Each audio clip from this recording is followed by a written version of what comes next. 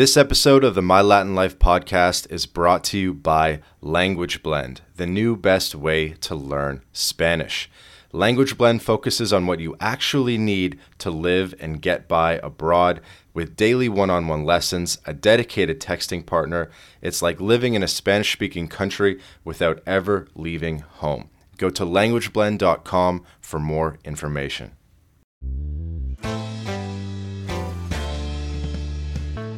Because I also think in terms of investing, micro neighborhood is more important. And I even highlight a dude who's doing rental arbitrage here, who has a similarly looking Airbnb in the same neighborhood, Poblado. He has 5 bedrooms.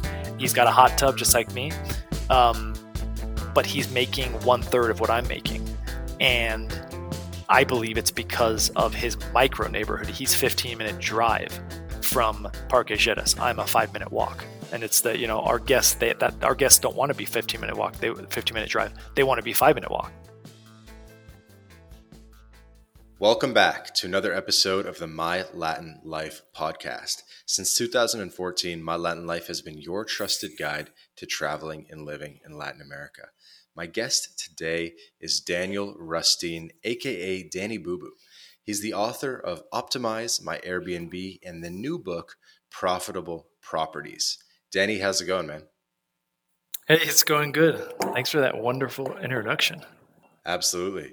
So Optimize My Airbnb is how people know you best. That's the name of your YouTube channel, your Instagram handle as well, different platforms.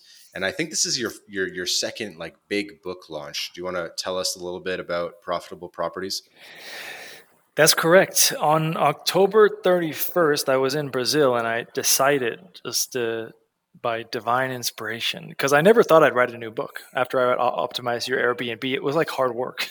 and I was like, I did good, thank God. But I didn't think I'd write another book. Just too much very hard work. So, so I decided then to write it. And I was originally planning to publish it by the end of January, just to write kind of an update to the last book. But after I got done with the outline, I realized this is a new book. And it turned out to be 400-page encyclopedia. And it takes a more overall look for people who are interested in short-term rentals, not just Airbnb. Airbnb is going to be a part of it, but I'm talking more about for example, the first main section is how to find profitable markets, how to identify micro neighborhoods, I call them, and run the numbers on properties. And so that's out as of it's out, baby. It's out, baby. Awesome. And I guess for continuity, should mention that you were one of our very first guests on the My Latin Life podcast. I think literally episode 3, because we had the OG Vance, then we had Mark Solo, the Naughty Nomad, and then I think you were episode 3. So we appreciate your support from the beginning, and now here we are a year and a bit later, and thought it would be a good chance to catch up and see what's new. I'm honored to be mentioned in the same sentence as those other fellas.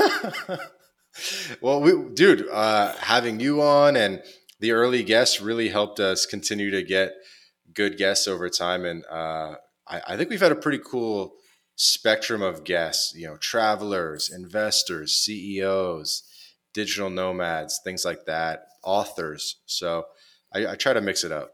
You do indeed, and you do that well, and I'm glad to be back. Thank you.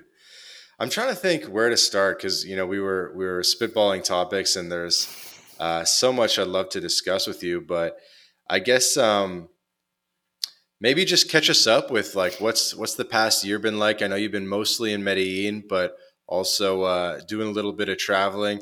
I remember you were. I have one thing for you. I remember you were you were in Madrid in one of the big parks there with your shirt off, and you're doing selfie videos, and you're like, why am I the only one with my shirt off here? And I'm like, oh my God, dude, you can't really do that in Spain. Which still is surprising to me. Somebody, I don't know if I posted a follow-up story to that, but somebody replied to my story and said no one has their shirt off because it's illegal. And so I confirmed that with two other people when I was like just, randomly walking around. I had to ask. Two other people, sure enough, said, yeah, it is illegal. And the day I arrived in Madrid was the Pride Festival. And I'm from San Francisco. So when there's Pride Festival, guys having their shirts off is the least of what's going on. And I noticed on Pride Festival in Madrid, nobody had their shirt off. Like this was the first thing. Everyone was clothed. I was like, what's going on? And so that was my first kind of odd interaction with, not, and keep in mind the weather was like 105 degrees. So shirtless weather for sure. And I guess for people unfamiliar with what you look like, you're like extremely jacked for like, what's your height and weight? I'm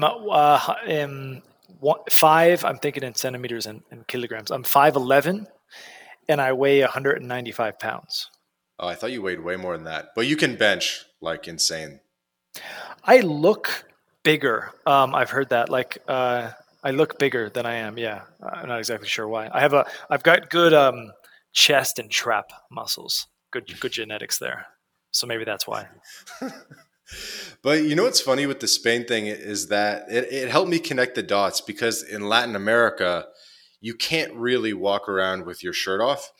I would try to push the limits and I'd be going to parks or whatever, like going hiking. You'd think if you go hiking in Latin America in a trail with your shirt off, you'd think that would be chill.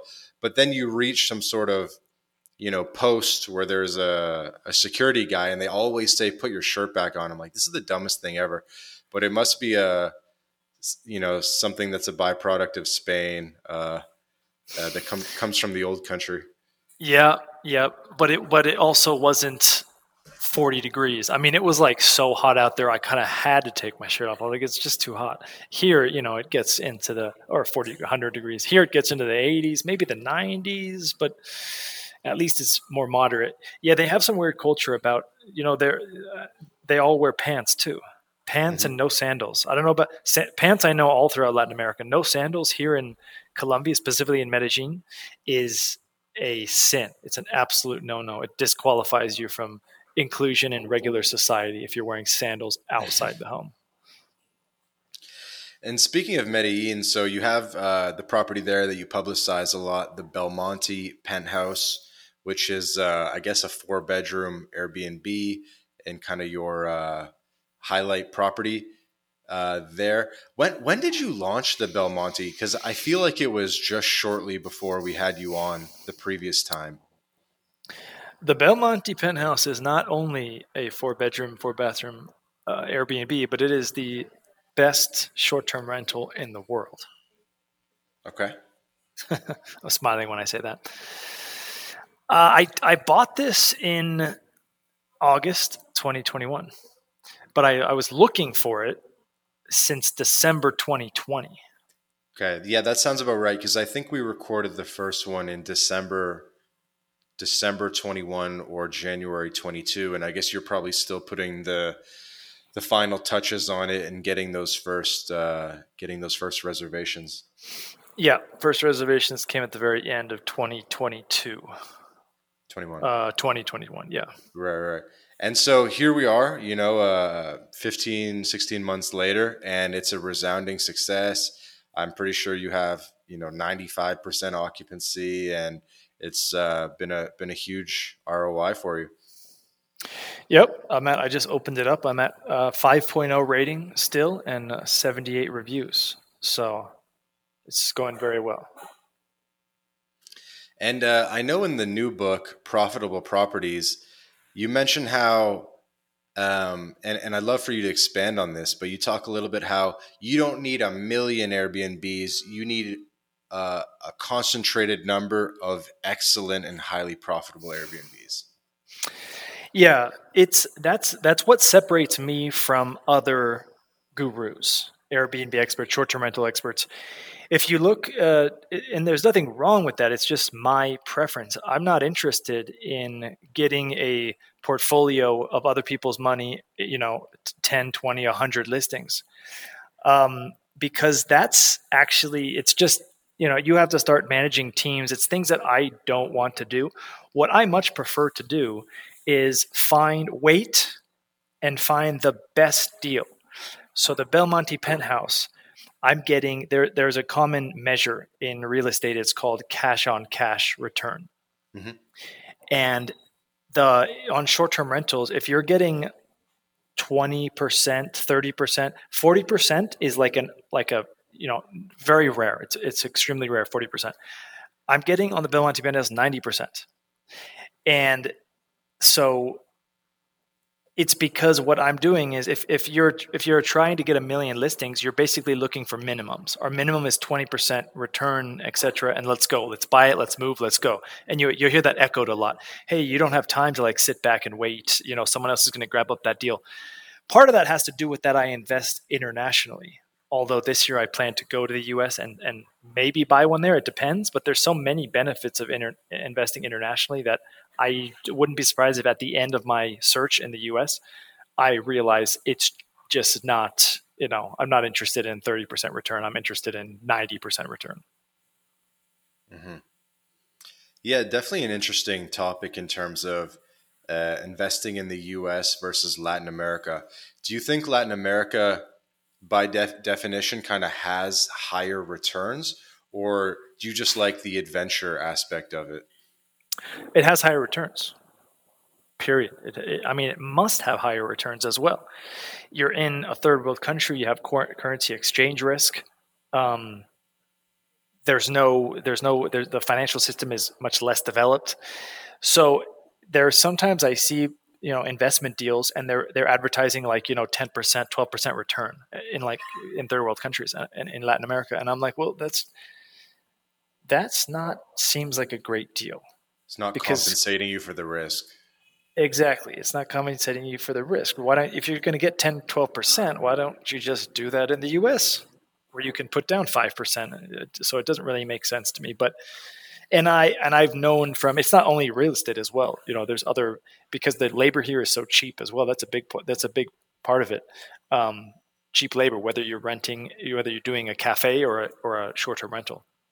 And so, like, people do have to scale in some way, though. You're going to have to buy another property. You're going to have to grow, right?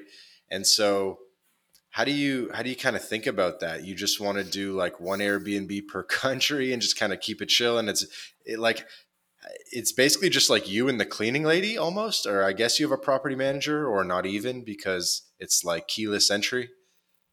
Yeah, so any of your audience it is keyless entry, but I have concierges that do a live check-in. So here's a hack for everybody. Your cleaner is your natural property manager. Nowadays, with the tools and the automation, you should save money on the property manager because most people, I talk with hosts every single day. And a lot of times they complain about the property managers. I rarely hear a compliment about the property manager. And so property management is difficult, by the way. I have my own company and I used to do it on a larger scale back in the day. But I teach, hey, remote management. Now you still need someone on the ground, but that person should be your cleaner. They're already at your house. Why not have them start paying your bills, have them start coordinating maintenance, have them start dealing with guest issues? It just makes sense to me. Hmm.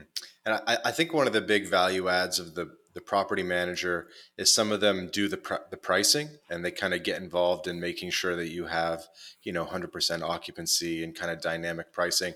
But with you being such an expert in that, I guess you do the pricing, and then all you kind of need is someone to kind of do the low value manual tasks. That's a good and interesting point, and it's true.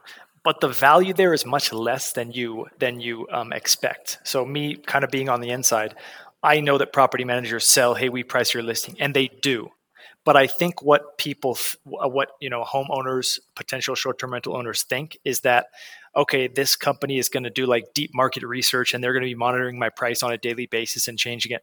That's not actually what happens. In fact, pricing is a big complaint of people who use property managers. Uh, So, yeah. And pricing isn't that hard, actually. In my new book, Profitable Properties, I have a section, part 5, pricing, and it lays out my strategy. And I talk about it. it can look complicated from the outside, but I have a two step strategy that teaches you basically it's more I bring it down to an X, if X then Y. We price our listings based on the occupancy, the future occupancy. Okay, if I want my future occupancy, just to give a quick easy example, if I want my future occupancy to be about 50% 30 days into the future and it's 30%, then I need to lower my pricing. If it's 70%, then I need to raise my pricing. So there's some rules around that, so you don't have to really sit there and think like, well, I don't know what to price my. I have no idea. Well, now you do. What's your occupancy goal and what's your actual occupancy? Adjust based on that. Got It it. takes Got 30 it. seconds a week. Yeah, I don't want to get too in the weeds because we'll be linking up the book and people can get that. I want to just like keep things fun. You have so much. There's so much we can talk about in terms of like international travel, digital nomad stuff. I did have one random question though, which is, do you then pay your cleaner for every visit, or do you just kind of hire them as a monthly employee because you can get a monthly employee in Colombia for I don't know $400 a month, something like that? It's on an individual basis. For me, I pay her per cleaning. I pay her good per cleaning, and that includes other things. She also cleans. She cooks breakfast, for example, and she'll do everything that I said earlier: maintenance, pay bills, replenish consumables. If you hire them, you have to be careful. There are some strict employer laws here in Colombia, which like if she is it could get pretty aggressive. Like even if she's not at work and she's like kind of maybe coming to work or maybe doing something for work, and she gets like accident or something, I could be and probably would be liable for like obscene amounts. Um, so that's a risk if you go the employee route. Of course, that's a whole different topic. But Got it. um, yeah, All right, so keep him as a contractor. yeah, exactly. Yeah, definitely makes sense. And do you think for the next step, you mentioned the U.S., but do you think you would double down and get another one in Medellin, or would you try to diversify and maybe do one in Tulum or somewhere else? I would. Yeah, you touched on this or just a second ago. Like people want to expand and whatnot, and that's true. They do for sure. Once you start short term rentals and you learn from me and become good, you're gonna probably want another one because it's really good money actually. But my only point is like I think of this like just as like a hobby. Let's think of it as a hobby. It's like not I dedicate 100% of my time to it. Obviously, I dedicate a lot of my time because it's involved with my work. But like it's a hobby in that okay, this deal I looked for this deal, it came up, I made a purchase.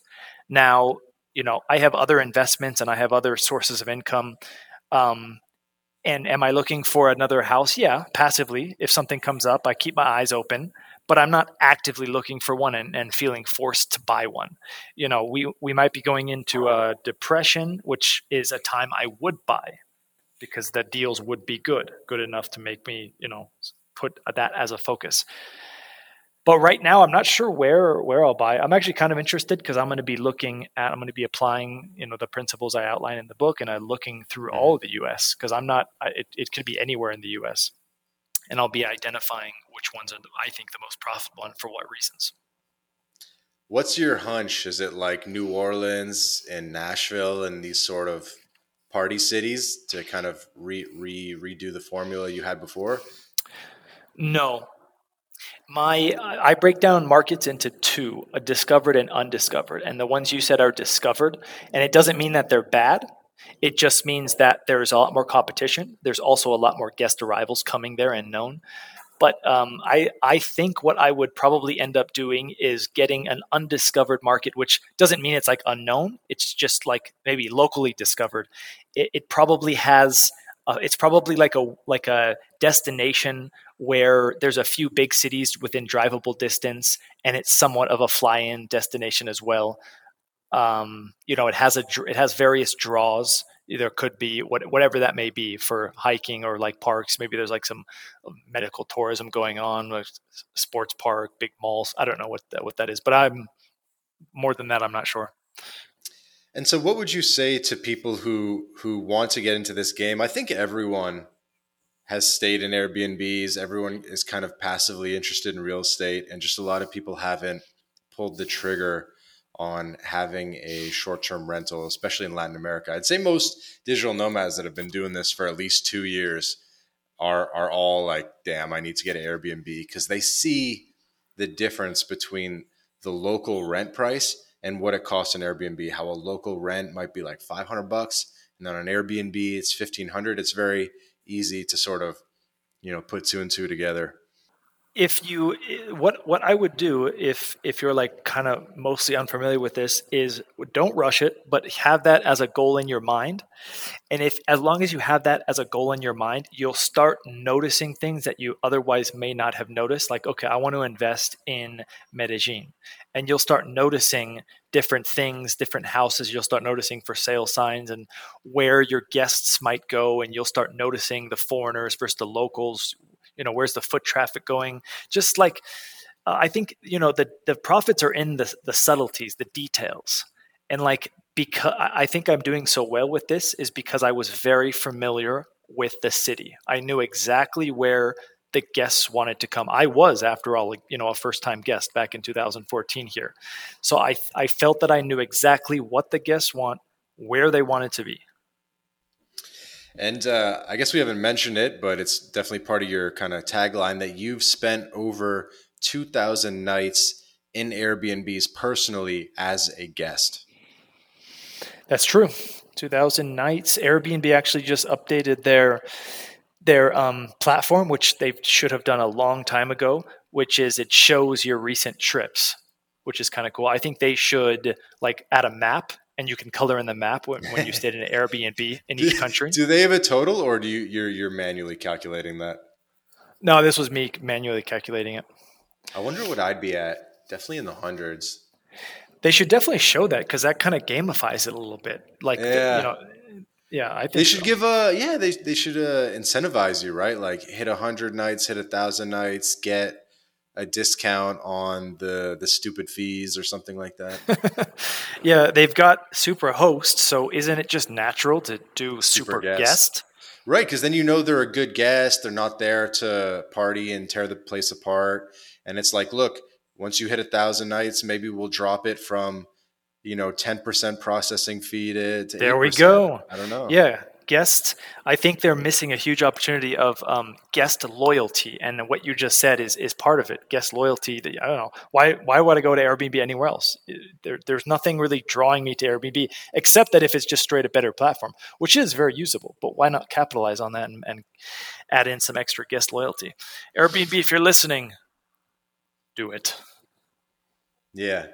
I do want to prod you a bit on this 2,000 plus nights, just to, it's something I've been curious about for a while, Mm-hmm. specifically your situation. So let's just say you get a 1 month Airbnb, Playa del Carmen, blah, blah, blah. Let's just say you want to stay an additional month in Playa del Carmen, are you always going to book that second month on Airbnb? Or do you ever go to the guest and say, hey, or the host, sorry, and say, hey, let's do this off Airbnb, 20% less. I got the cash, blah, blah, blah. Well, I almost never stay 2 months. The reason why I'm at 2,000 nights is because for the vast, vast, vast majority of my time, even when I'm here in Medellin, I move by the month. So I'm in now a neighborhood. I paid Airbnb for 1 month, and then I'll go to a different. I like variety, so I'll go to a different one.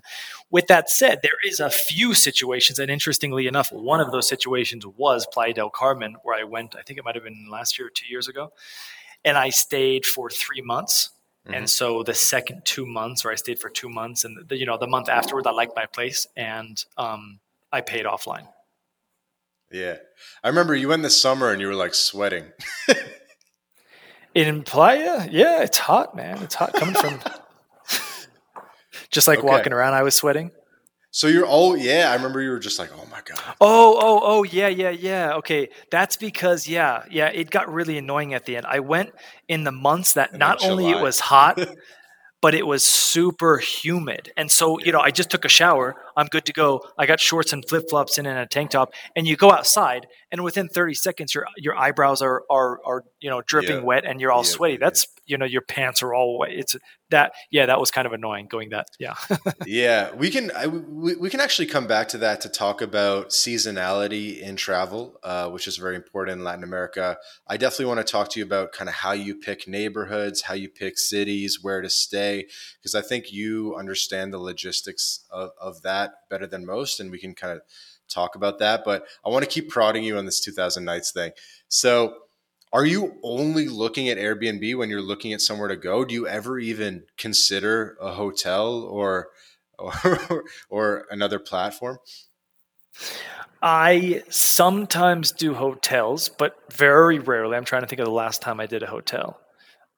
Besides, I stay in hotels here in Medellin as like a marketing tactic, and I stay there for a couple nights and I do a review on it.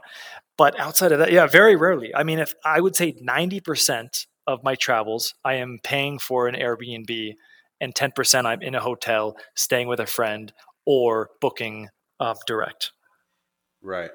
And you never like because at this point you do go back to the same cities a fair bit. You probably have some local contacts. Um, so you could, and you speak like decent Spanish and Portuguese. You could easily just look at those Serenta ads walking around the neighborhood, hit them up on WhatsApp, strike up a deal. Or alternatively, you could have like real estate middlemen. I have some of these in Playa del Carmen and other spots where I say, hey, man, I'm trying to come in for a month. Can you finagle me a deal? And they'll say, hey, yeah, we got this for 1,500. We got this, blah, blah, blah. And I'm like, sick. Let's close it. I'll send the money transfer wise. Um, do you almost feel like you're overpaying on Airbnb, but you're doing it for like research purposes, or you like the convenience? It's time is money, and that's why Airbnb I can go on, I can book something. I know I have retribution in terms of the review. I tried that once, only once, when I was in Manila because it's kind of expensive, Philippines, and I think I decided to like reach out to some buildings or something or post something on Facebook, Hmm. and it was just a lot of time. I realized this is a waste of time. I could spend 2-3 hours doing this, or I can, do something else, and I value my time pretty highly. So simply for that reason, if there's some things that work out, like and I'm sure it's different by different markets, like Manila isn't super touristy, kind of is, but like Playa del Carmen will be more so. So there might be a more structured network set up there where you can go to agents. They have agents set up scouring Facebook groups. But for me, it's just simply ease, and maybe a little bit marketing as well at this point, because of the Airbnb short-term rental gurus, none of them can say they worked at Airbnb, and also none of them can say they live in Airbnbs. So that like, at least in my mind, puts me in a very distinct category. Yeah, it definitely contributes to the authority. I feel like you're good though. Like I don't know if how much marginal benefit you'll get from 3,000 nights or 4,000 nights. Yeah, I hear you. But again, it's just I think it's just ease. I have to. I'm moving by the month, so if I have to, and I do go visit new cities, but I mean the same cities, but I also like to visit different cities. Like I'm going back to Kazakhstan. I'm going to do another my fifth world tour coming up here, and I'll go to Kazakhstan in a few months. And I know Almaty. I liked Almaty, and I would be more than happy going back to Almaty. But I have this. I'm going to go to Nur Sultan, which is the name. It used to be I forget what the Astana. It used to be Astana. So I'm going to go Stunning. there. Oh, a good example is Brazil. I've been to various cities in Brazil, and I just went there a few months ago, and I decided to go to Belo Horizonte, which I liked, and Hmm. Campinas, which is Hmm. 45 minutes, an hour north of Sao Paulo. Right.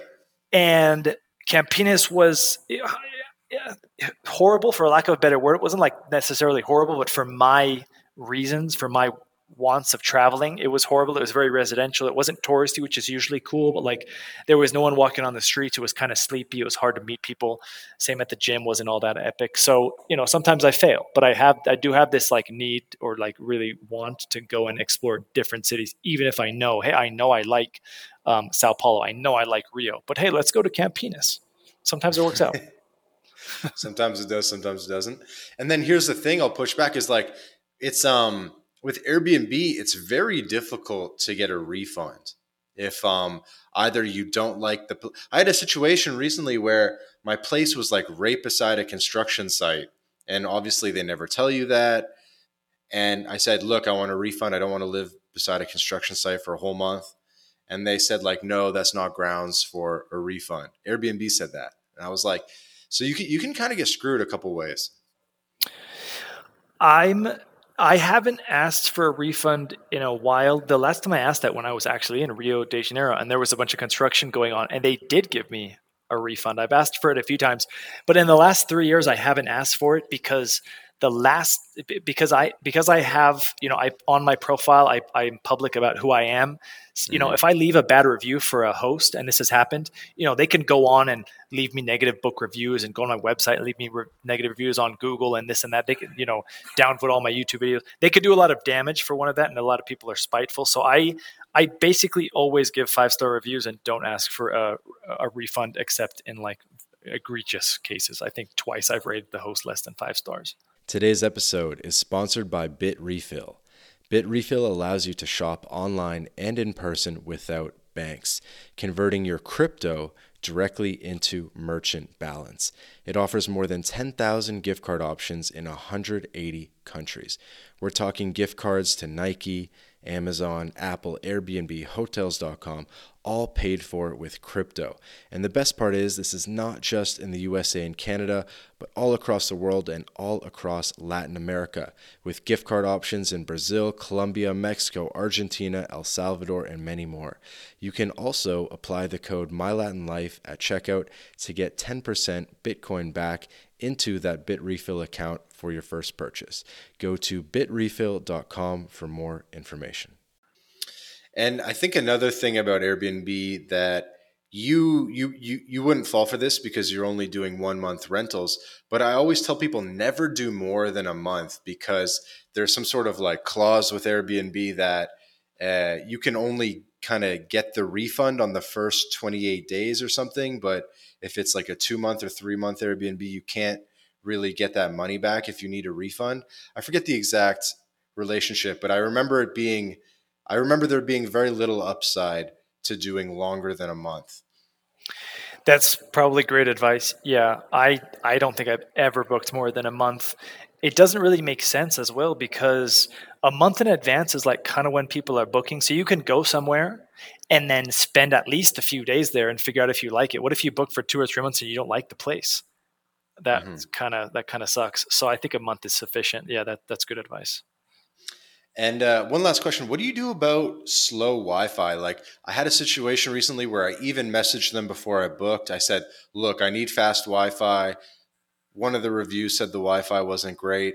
And they're like, no, it's all good. The Wi-Fi has been fixed. And then I get there and then the Wi-Fi sucked. And I was like, this is ridiculous. Now I need a co-working. And then I said, guys, at least pay for my co-working. And they said, no, we're not paying for your co-working. 13 megabytes is fast enough for most things. I'm like, 13 megabytes, bro. Like, what are you talking about? Yeah. And it's like I almost needed a refund, but then Airbnb says, oh, slow Wi-Fi or 13 megabyte Wi-Fi isn't grounds for a refund.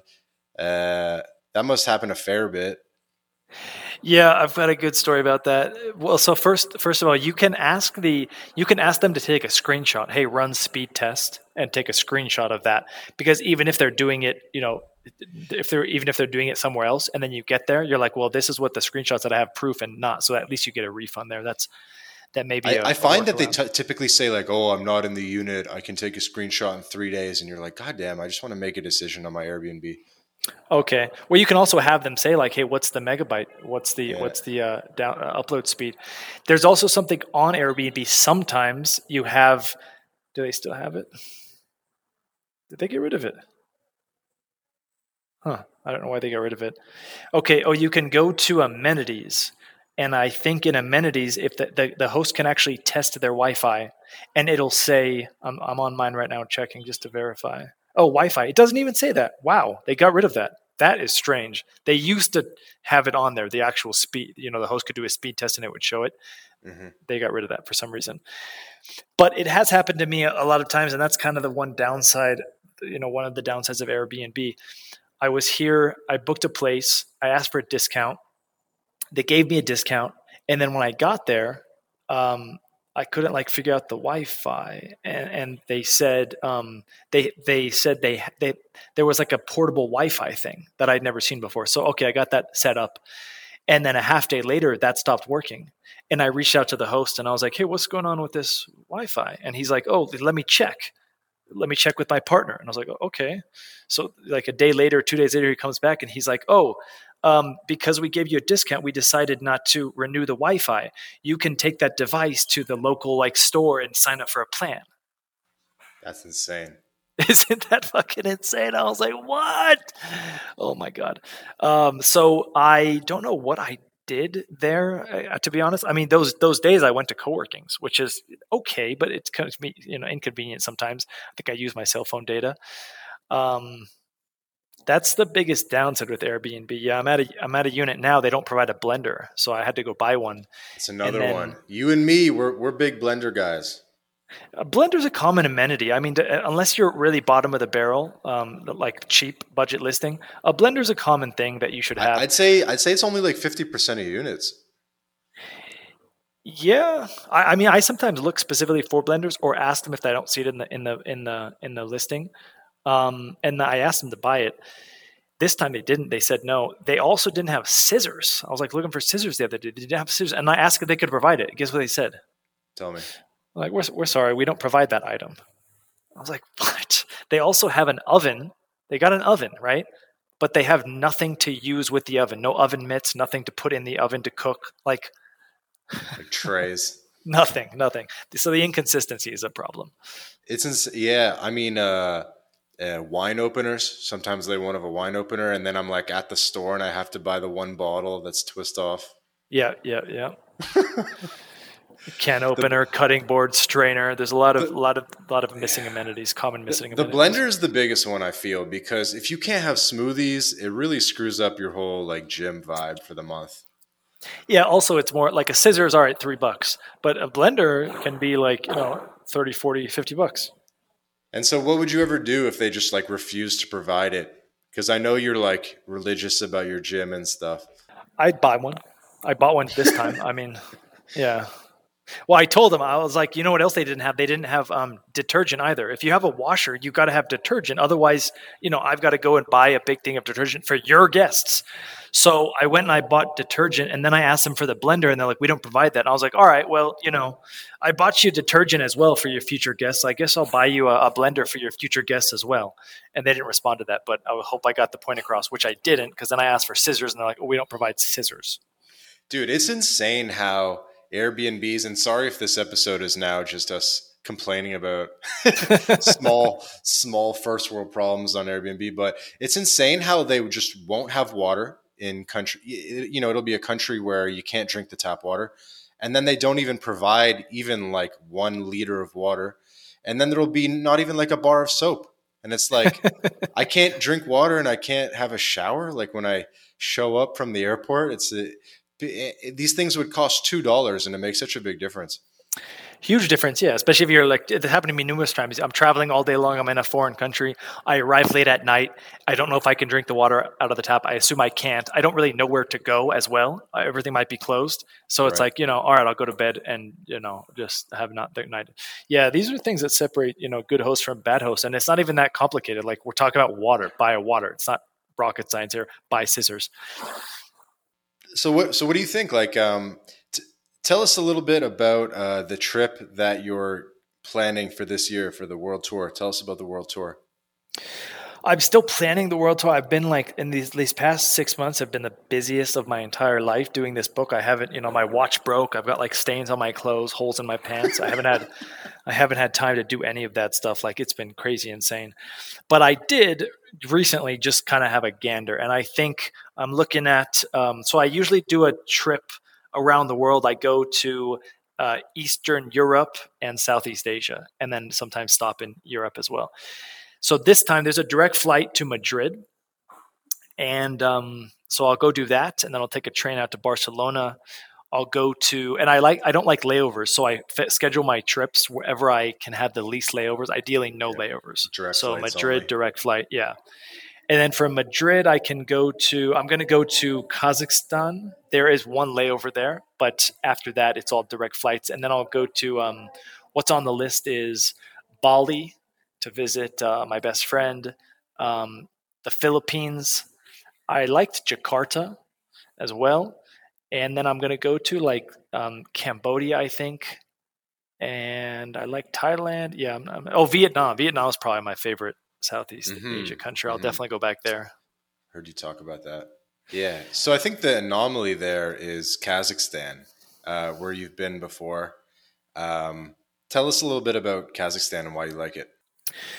I liked it because it was okay. The people are super friendly, and I know that's generally generic, but I actually like genuinely made friends there. We went on this trip to see this hieroglyphic. I don't know how to say the word, but like things that were written 3,000 or 10,000, I forget, years ago on rocks, and like it was a UNESCO World Heritage Site. But when you go to these places, like I could actually, if I wanted to, I could get my own rock and draw my own thing on that rock because they let you get up close and look at it.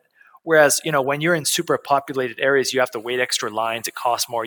There's a barrier 10 feet away from what you're actually trying to look at. So that was a cool, unique experience. And we were literally driving through like just there was horses crossing the road and cows and goats and whatnot. And I went with a couple friends. I met people at the gym, super friendly. There was a good mix of like um, Eurasians and also just straight up Russians. It was super clean. Like the streets, the sidewalks. I know you're in Panama. I'm here in Colombia. I've been to Dominican Republic.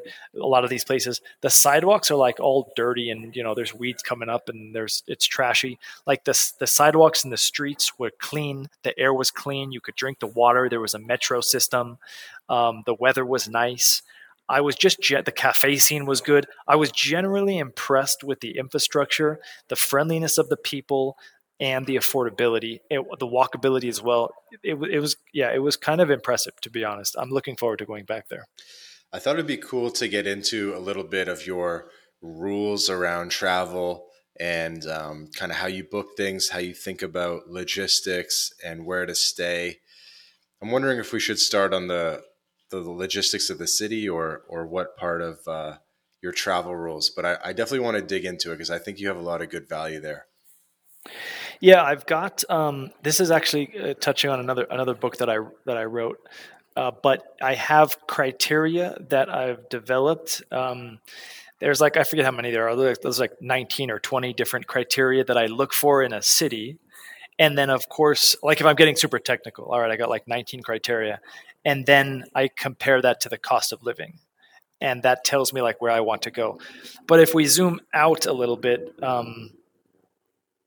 I'm traveling, if I'm just being real, the big main factors I'm traveling based on are weather, women, and cost of living. It's a good big three. Yeah, that's my big three.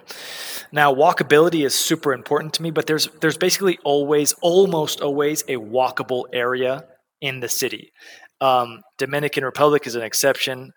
Or Santo Domingo specifically.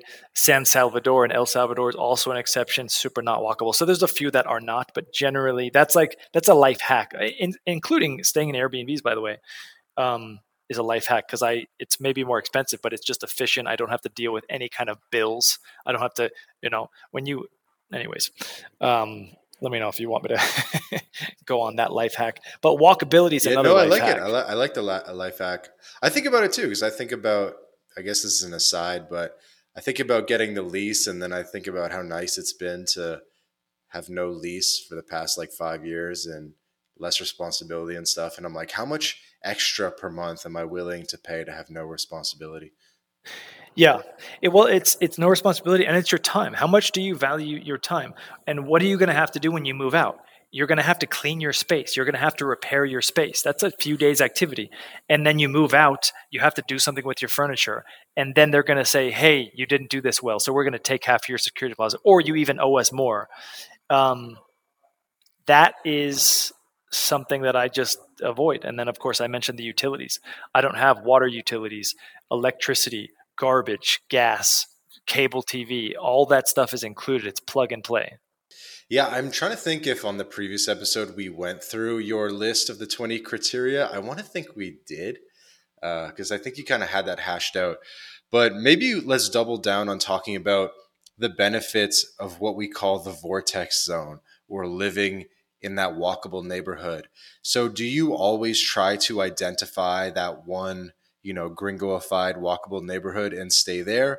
Or maybe on the flip side, you purposely don't stay there because you want to be, more badass. How do you think about it? If I'm going to a super popular, a discovered market, to touch on what we talked about, then I'm probably looking at the second, third, or fourth most popular neighborhood, depending on how big the city is.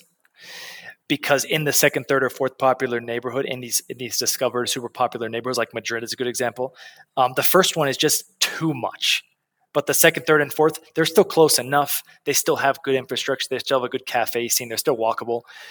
If I'm going to a place that's not as popular, for example, I made this mistake when I went to Santo Domingo, Dominican Republic.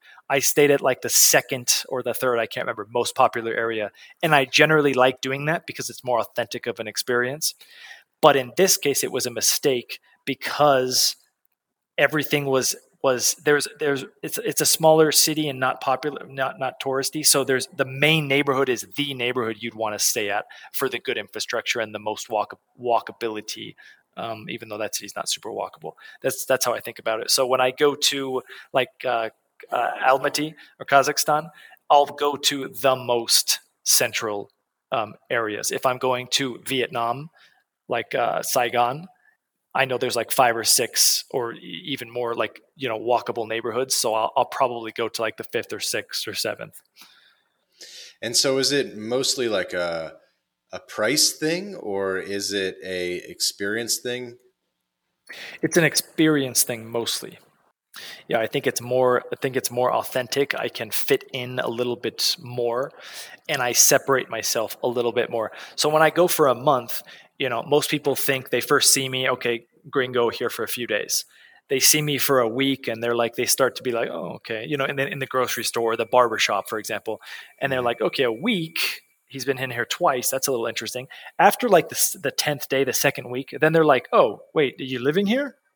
And so you form a little bit, you get past the, okay, this guy's here for 2 or 3 days, be nice, but superficial stuff.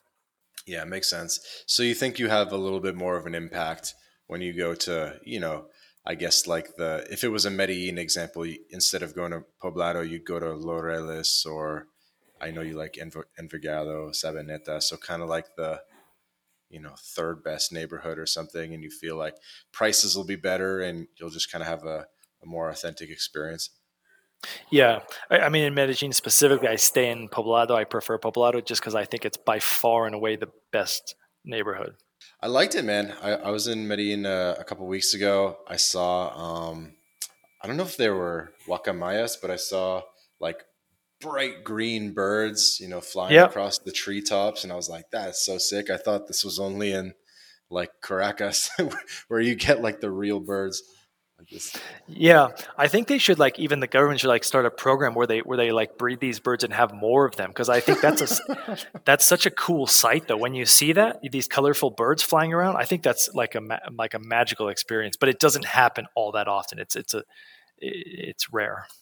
Yeah, I only saw him a couple times in the week I Yeah. was there. I saw him at I went to the castle in Medellin, Yep. Yep. and Yep. they have the big they have like grounds there and a big garden, and I saw them there. But then I also saw them just from my apartment because it was in Poblado, and it's like very very lush and trees there and less dense in some ways. So I saw some from my window. That's one of the benefits. I'm sitting here watching. I got trees. My view is trees. I've got the river running outside, though I closed the window. We got blue skies, 70 degrees out probably Saturday. It's nice. It's nice being here for sure. I always leave. And when I'm gone for a few months, Medellin specifically, this only happens with Medellin. I'm always like, oh, I'm looking forward to coming back. I'm always looking forward to coming Hmm. back when I come here. Hmm. So I have a question I want to get into with you. Something I think a little bit about, and I think this has a lot of implications for digital nomads and for kind of the local real estate markets in some of these cities. Is there's the city, and then there's the Gringo Vortex Zone neighborhood, and it's almost like two different realities, not only day to day, but also from a real estate perspective, right? Because the rest of the city could be so undesirable that no one wants to stay there. But the Gringo Vortex Zone can be really quite nice. You got the gym, you got the nightclubs, etc. And when you think about, and first of all, your experience is going to be totally different as a visitor if you stay in one or the other.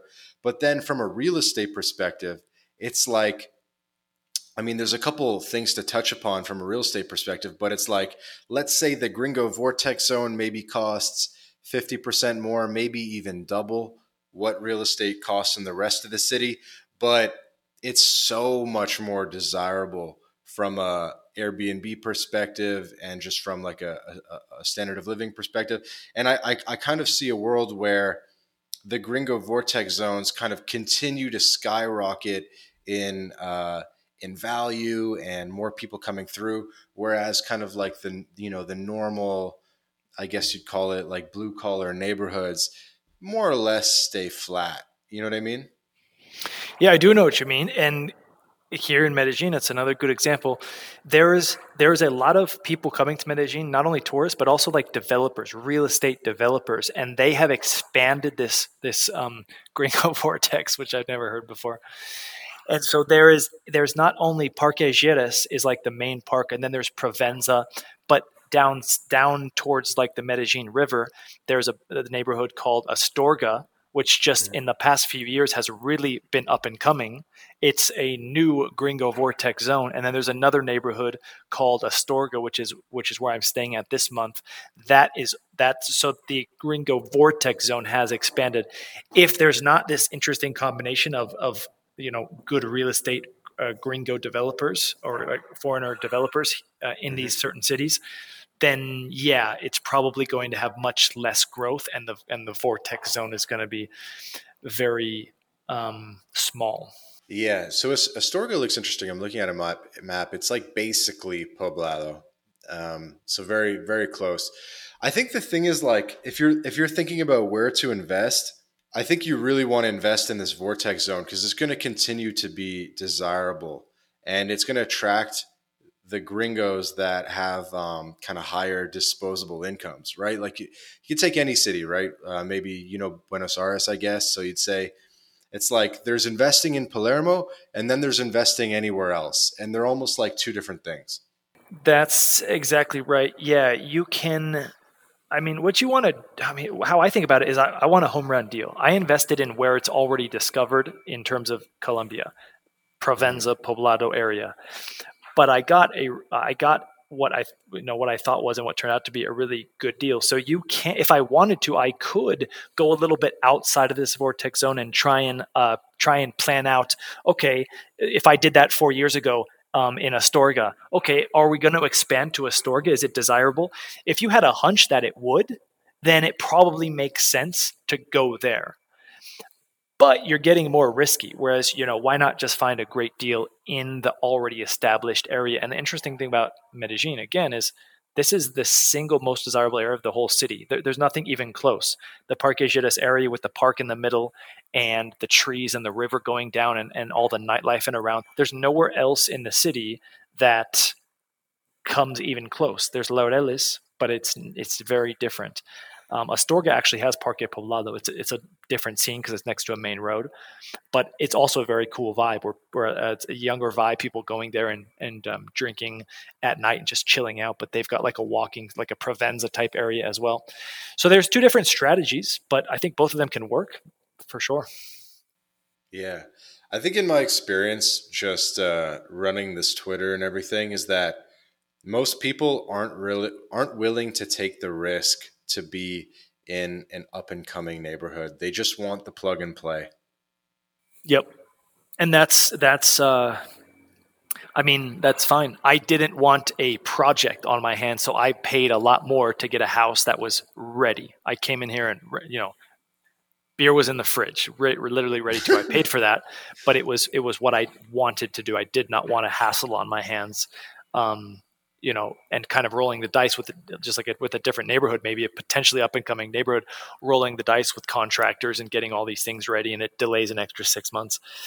So it's just a strategy. I think it can work, but that's the point you're in. That's the reason why you're investing in these third world countries with a lot of potential, is because the returns are higher. You should not be getting the same returns as a U.S. investor gets in the Hmm. U.S.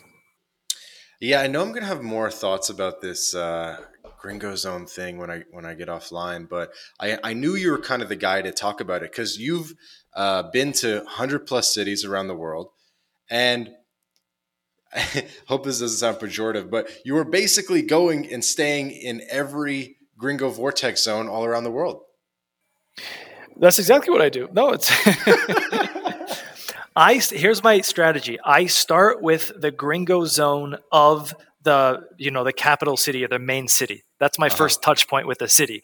If Uh I huh. like that, then I go to the second and third and fourth and I branch out. Here in Colombia, I've been to 30 different cities. I've stayed in El Centro in Medellin, which is the most dangerous part of the city. But that's how I do it. That's how I prefer to do it. I think it makes sense. I like it. It's my strategy. Hmm. And so, would you recommend for? I guess you probably would. You'd recommend for any aspiring digital nomad or first year digital nomad, just stick with the Gringo Zone.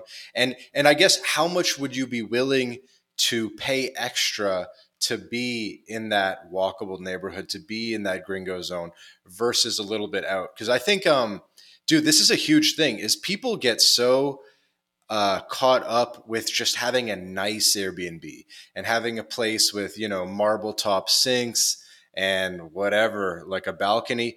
And they don't, and I always try to explain to people that you would rather, my philosophy is you would rather a mediocre Airbnb in a perfect neighborhood than a nice Airbnb in a bad neighborhood because logistics are everything.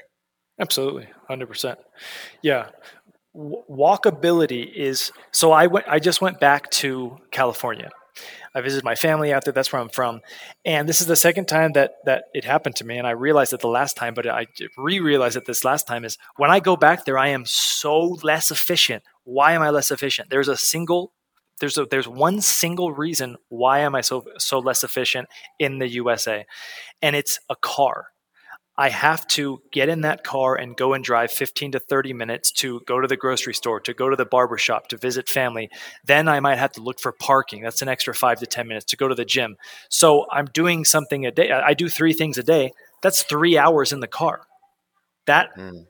is such a waste of time. I will never, I don't think, I don't want to say never, but I probably will not live in a neighborhood, whether it's in the US or here, where I have to drive a car. It's not what I want to do and super inefficient. Yeah, to me, a car should be for getting out of the city and going on adventures, not for like the day to day. Yeah. Even in Medellin, I bought a scooter, like an electric scooter, which is Yeah. so dope because I can be like a pedestrian. I can be a motorcycle if I want. I ride in the street. I don't yield at stop signs. I just go right through, right on the That's like sidewalk if I my want. see. That's one thing I'm missing is I almost want to live somewhere a bit longer term, just so I can get a bicycle and just be, you know, biking along the beachfront boardwalk and all that. I miss having a bike. Yep. And nowadays you got those electric bikes, right? So you could be a lazy bike. Yeah. There's one that my buddy showed me. It's an electric bike. It's basically a motorcycle, but it's still Hmm. classified as a bike. So you Hmm. you know you don't have to do registration and insurance and all that stuff. I'm actually thinking of getting it here for Medellin. I think Airbnb should try to offer bikes to guests. It's a bit of a tricky thing, but it'd be sick. It'd be sick. Well, the unfortunate thing is like this is bigger in the U.S., but it's like liability. Oh, do we want a Yeah. hot tub? Liability. Do we want to offer bikes? Liability. It's like, yeah, that's like the main focus. It's like not enjoyment. It's focusing on like the 0.1% of the potential liability. Yeah, I mean that's definitely why we enjoy Latin America. Is it's less of a consideration. It's more just about enjoying life, less litigious. Here, here. How much do you think you'd be willing to pay extra for like a perfect neighborhood? Like if I gave you two options, let's just say in Medellin, I guess, just to keep using the same example, um, or even Panama City, somewhere you know a bit, but it's not your wheelhouse. Let's just say I said, Danny, I got two options for you. I got perfect location for $1,500 a month, and you're going to be on top of you. You have a gym in your building. You have a top restaurant downstairs. You have a top nightclub a block away. You have a couple coffee shops. It's going to be perfect. Or I said, I have another spot for $750, half the price, but it's like on the other side of the highway or something. What are you taking? If I have the money, I'm going with the more expensive option because if you have money, you value your time more. So if I have the money, I would value my time more, and I would get the more expensive option, no doubt about it. But if I'm saving up or whatnot, and I value my time a little bit less, then I'm going to go for the cheaper option. At this stage in my life, at least at this point, I would go for the more expensive option. That's what I do. Yeah. Okay. Especially on Airbnb specifically, if you go for the deals, it's more likely you're going to get the short end of the stick because these inconsistencies. As you raise your threshold, your price threshold, oftentimes, not always, you there's less problems. You know, you're Right. You're not next dealing to with a a better construction site. class of host. Yeah. Your Yeah. balcony doesn't open up to another building 2 inches away, or you're not on the second level. I noticed those are big changes when you increase your budget. Definitely makes sense. That's actually a good consideration, is that it's not just the neighborhood or whatever. There's going to be a lot of more small hiccups when you go for the cheap option. Yeah. Yeah, that's a good point. Hey, everybody. Hey, everybody. Quick break from the podcast to tell you about Language Blend, the best new way to learn Spanish. Language Blend was co-founded by Jake Nomada, friend of the podcast, decade of experience in Latin America. And Jake and his team, they put everything into this program that they wish they had in terms of how to level up quickly with your Spanish language skills. Because the faster that you can get conversationally fluent in Spanish, the better the experience that you're going to have in Latin America. So go to languageblend.com for more information. Yeah, I guess we can kind of mix it up. I think we kind of belabored the Gringo Vortex Zone enough, and feel free to use that. I didn't invent the term. Do you have another term for that, or how do you call it? No, I don't even know. I don't know. The Goldilocks zone might be. What? No. It's funny. Yeah, man, the Goldilocks zone. We're all in the Goldilocks zone of the universe. I like it, man.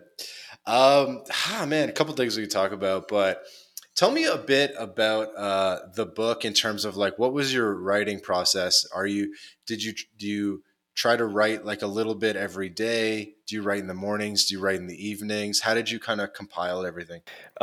For the book, or just in general? Yeah, for the book, for Profitable Properties. Okay, because I'm a writer. I've been a writer. I write. I've had a journal since I was in 7th grade. I've got a website where I write, so I wasn't sure, and I do really enjoy writing. But for the book, I spent a good like 2 weeks on. And by the way, anyone who's interested in writing a book, I get that now that I'm a little bit more known as an author. I get that question every now and then. People, I want to write a book, but I'm not really sure how. I wrote a blog post on my website, Danny Boo Boo, just how to write a book. And so I spent like a good 2 hours writing the outline. And the outline is like super important if you want to write a book type thing, or really anything. And I would just I'd spend days on end, man, writing, going to cafes, getting high on caffeine. I went out. That's part of the reason why I moved to El Centro, to get away from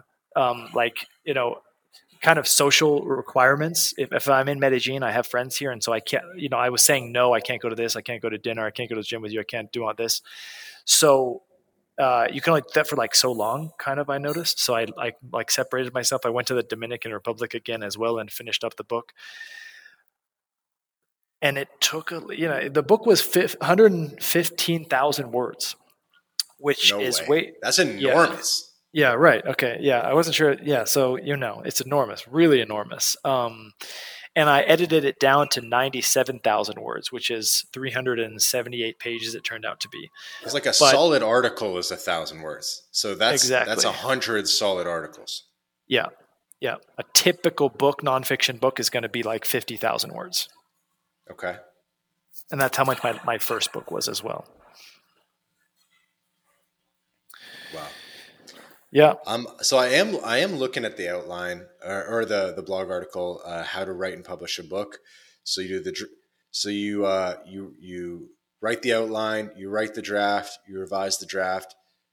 Um, Title. You hire editors. Is hiring editors always a step? And how do you find editors that understand your niche well enough to, like, do you try to find editors that understand the niche, or just like generic book editors?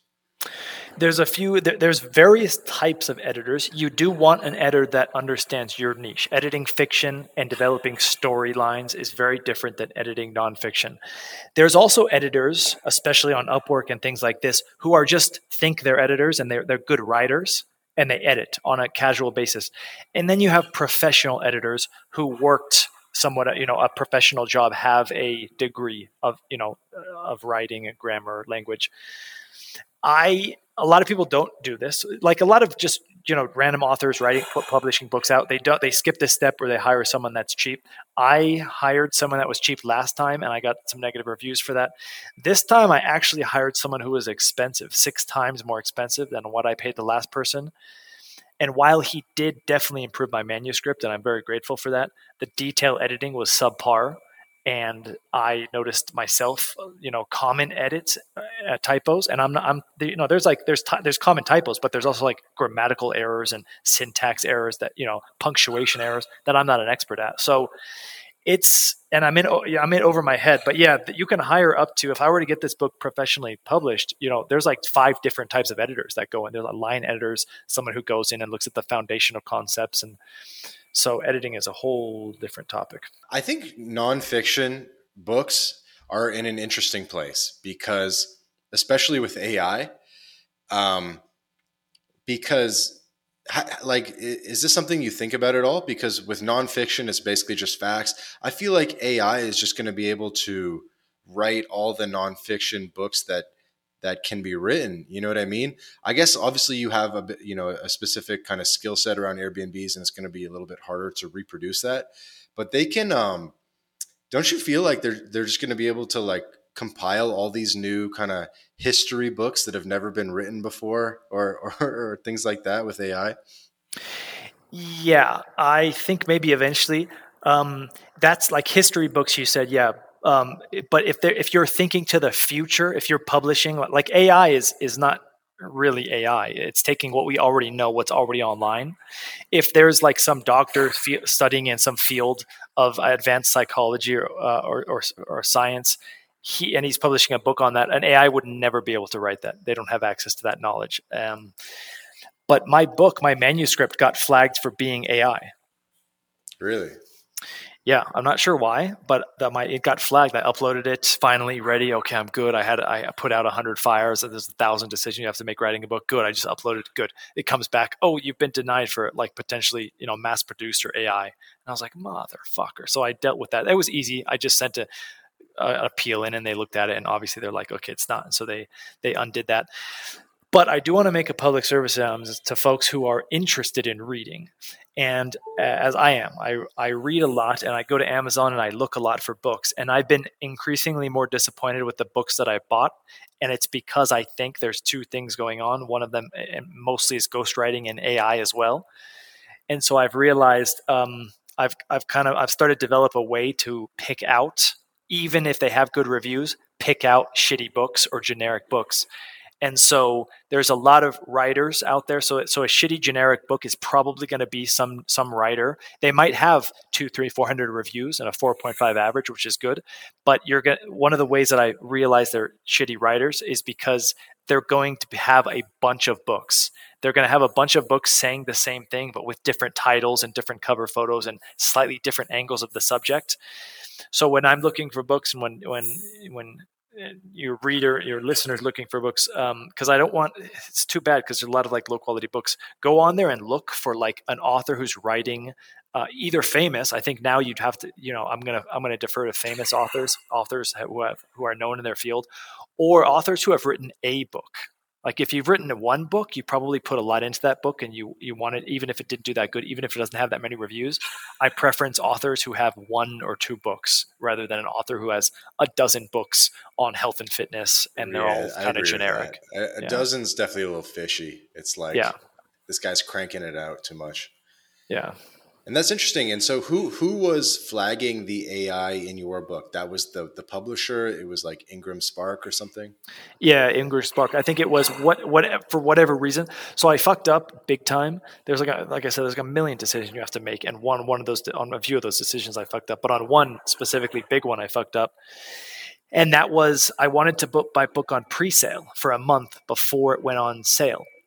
And I messed up the dates. There's 2 dates. And so the book was on sale. But obviously, I wasn't, if the book was ready, I would just put it on sale. So I uploaded a manuscript that wasn't ready, an early manuscript, and it was on sale. So someone would have got that manuscript if they made the purchase, which I was like, I was like already exhausted. And so I had to spend a whole full 24 hours fixing that error. But I think because of that, I think maybe it got flagged because I hired someone off Fiverr to do like a really quick like interior design job. That's the only thing I can think of. So I'll let you know why I ask is because, and this is very selfish on my part, but maybe some other people have similar ideas, is that I want to write like nonfiction books about Latin America and explore some stories that haven't really been told, but they're nonfiction books. But so I had this one example where maybe you've heard that Chichen Itza in Mexico was really kind of discovered by archaeologists from Boston, from Harvard, and from Yale. And 100 years ago, the what's it called, the titans of American industry, like Carnegie and Ford and these guys, they were financing expeditions to Mexico to go discover all this stuff from the Mayan culture and the Olmec culture, and they were sending explorers to do scientific research because Mexico just wasn't really investing in it.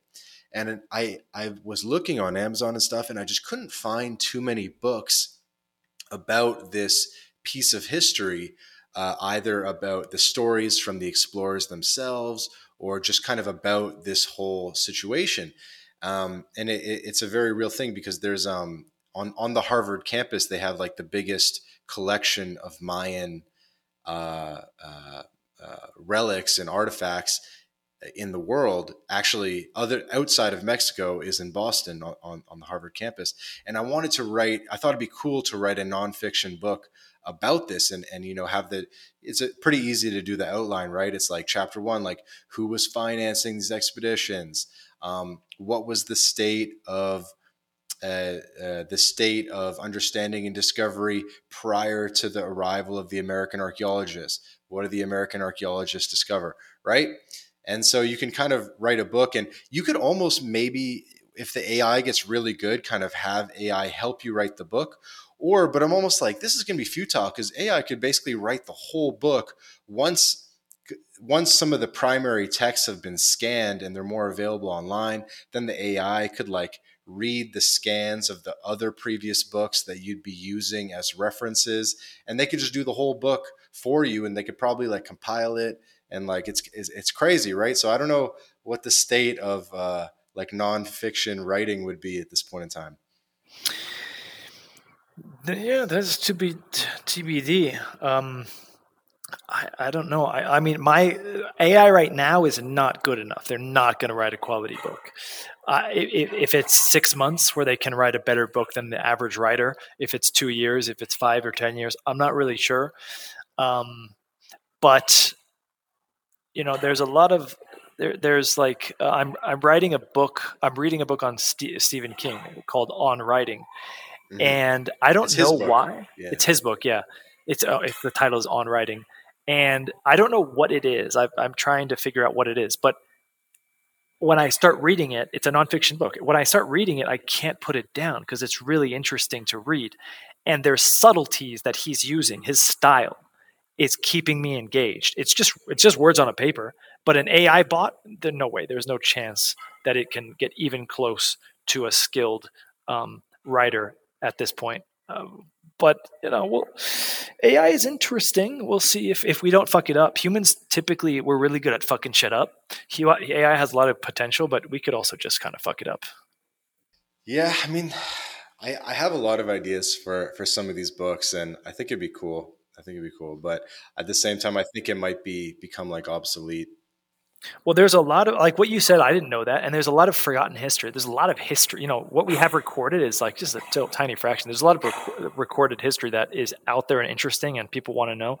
You just said one of them, um, and it would be cool if you write one. It's a good experience, and we can talk about that later in a different podcast about like writing a good book is just one aspect, and it's just a small aspect. I'm sure there's a ton, hundreds and thousands of really really epic books out there that no one knows about because it doesn't matter Marketing, if you write the best book in the world if no one buys it. Yeah. right? All right, yeah, we could talk a bit about book marketing. I mean, I guess you already have a bit of a brand and following, of course, and you've built up authority in the Airbnb market.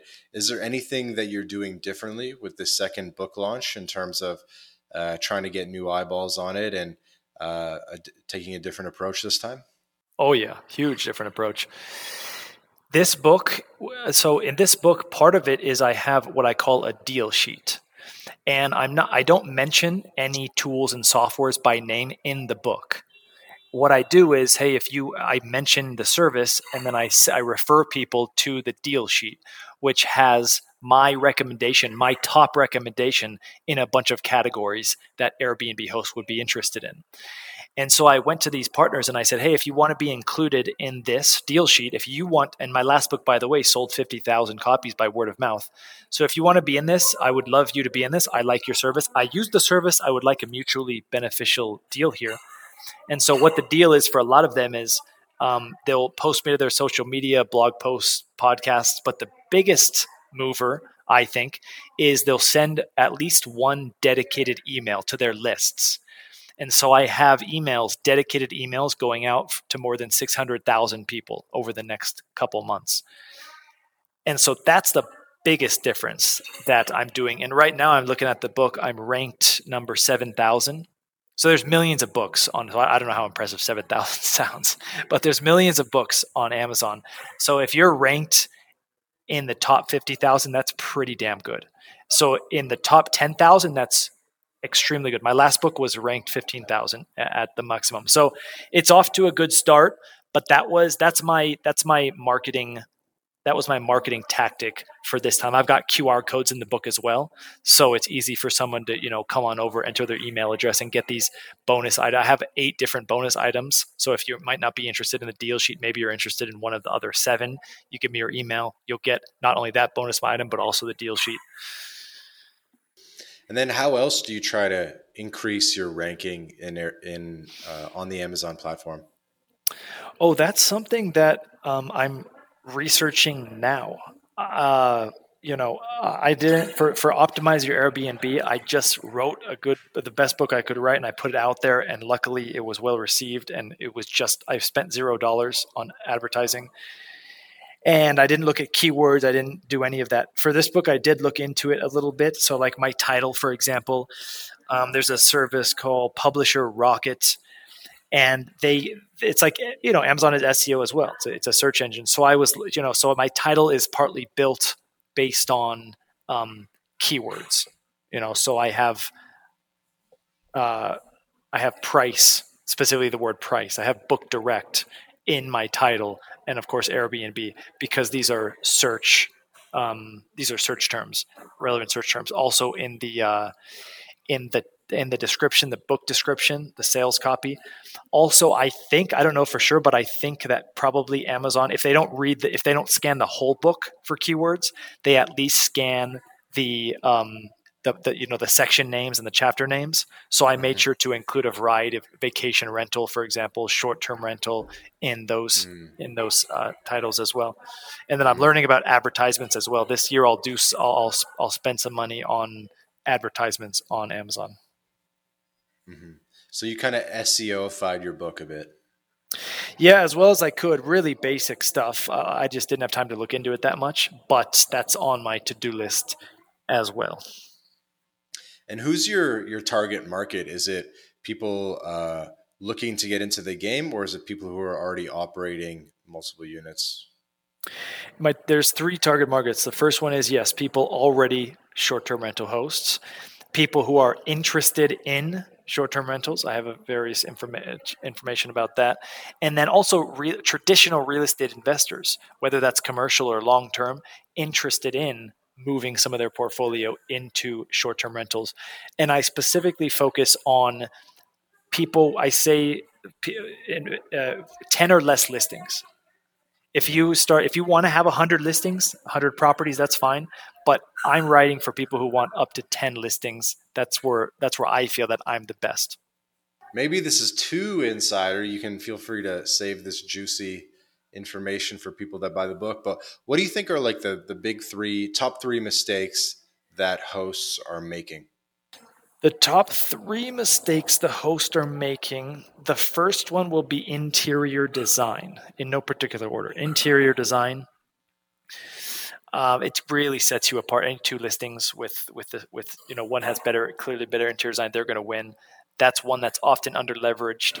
It seems maybe intimidating as a topic. The second one is pricing.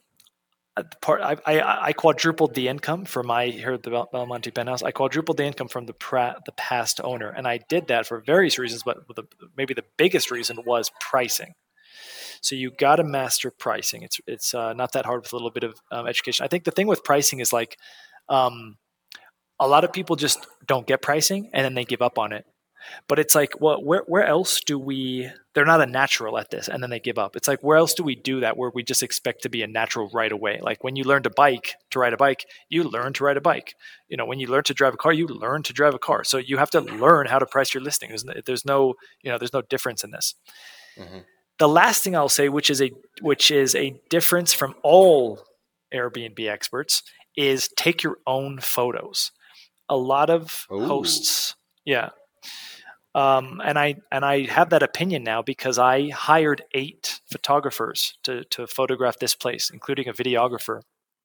And I did that for research, but also because I wanted the absolute best photos. And I was so disappointed with what they did. They brought in a professional camera and they did that, and lighting was good too. But they didn't really get the angles. They didn't move things around. They didn't have a creative eye, which is really what I thought they did have. And so a lot of the photos on my Airbnb listing, they're of my eye, of my angles. And so with such an important aspect of your Airbnb listing, which is the photos, to shuffle that responsibility out to somebody else who has less skin in the game for your success seems a little bit, now that I think about it, seems a little bit crazy to me. And it's not to say that, you shouldn't do professional photographers. There's, if you don't have time or you just don't want to learn, again, you can, just like pricing, you'll have to learn how to take photos, but it's not that difficult. And whenever you update your house, or if you buy new ones, you don't have to pay someone. You don't have to go by their schedule. What if the weather's bad that day? Each room as well has different times. So my hot tub, I took that at about 5 p.m. when the lights kind of going down. I turned the hot tub light on. I turned the lights to get that ambiance. In the living room, I got that at the middle of the day to get all the light coming in. Yeah, that makes sense because I may or may not have a Airbnb rental I'm working with. We're paying some photographers $150 to come in that are related to the property management company. But if they only come in from like 2 to 4 p.m., they might not be getting the right time of day and the ambiance or the golden hour. Yep. And also, I'll just highlight this again in case it wasn't clear. But like staging is super important. Is the most important thing. Like looking at it with your eyes. I'm looking at my living room here, and there's a coffee table, and I specifically remember this coffee table in terms of taking photos, because when I took a photo with that coffee table, the living room looked really cluttered, but in real life, it looks fine. So I took that coffee table out for the photo, and the photo looked way better, way better. And so these photographers, they wouldn't do that. None of them would do that. And so it's also things like, setting up silverware on the table or not. A photographer's not going to do that. That's you. You will. That's part of staging. I have a plant over here to the right.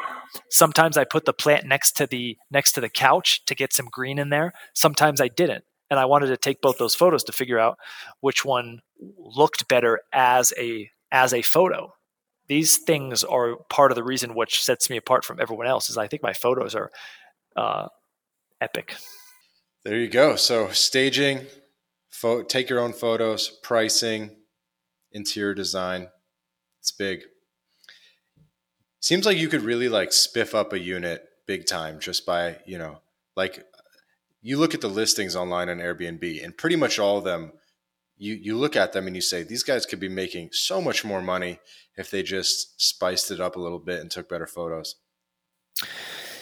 Yes, I could. And the crazy thing is, it's not hard. It's really not that hard. There's a lot of great Airbnb hosts out there. And going back to the example I just said, and we mentioned, like, what are the bad hosts doing? They're doing things like not providing scissors. I'm going to leave them a 5-star review because of what I said earlier. But imagine if someone else was there and they didn't provide a blender, they didn't provide laundry detergent, they didn't provide scissors, they didn't provide anything for the oven. Are they going to get a 5-star review? I don't know. Maybe not. But these are literally $75 in total to buy all of this stuff. And I bought, by the way, that the unit was, I think it was like $2,000. So it's not like I bought a cheap unit. It was like, rather upper end. Mm-hmm. So these are the really simple mistakes that hosts are making, that they're making it. Maybe they don't care, or maybe they just don't understand what the kind of the consensus, the general consensus is for a good Airbnb is. But, so this is why there's so many opportunities in Airbnbs, even in markets that you would consider saturated, is most of the hosts don't know what they're doing. Mm-hmm. I have one random question. You know how on Airbnb, you're always kind of setting your range to like the bottom 1/3 or like the bottom 1/3 in terms of the cost basis on a per night or per month basis, right? And you're just like, okay, I'm in the bottom third. Like, let's see which one's the best value. And then you always look and you see the top third, and it's like, $15,000 a month, $1,000 a night. Do people do that just to see if someone will book it, or is it like realistic and there's actually activity going on, an equivalent amount of activity at kind of the upper end of the spectrum? Well, you can look at the reviews, but in general, no. At the upper end of the spectrum, you have very wealthy folks who just kind of want to do this as a project or a hobby, and they're putting a ridiculous price on there, and they're just like, well, I don't need the money, but if it rents for $2,500 a night, yeah, I'll take it. That's what the majority of those places are at. Yeah. Yeah, it's just so funny. It's like I almost want to get rich just so that I'm not on like the bottom 1/3 of the Airbnb slider. Well, here's a tip for you. Go. I look at three sections as well, like the top half, and I just email a few of those listings, and I say, so I look at the price, I take out the fee. So I convert the price to the local currency as well. So I'm speaking with the host in terms of what the host is seeing on their end, and then I take 40% off. And I have a message that I say, hey, I'm coming to town. I'm on a bit of a budget, like your place. I'm a great guest. I'm not here to party. I don't smoke. And then I give them a budget.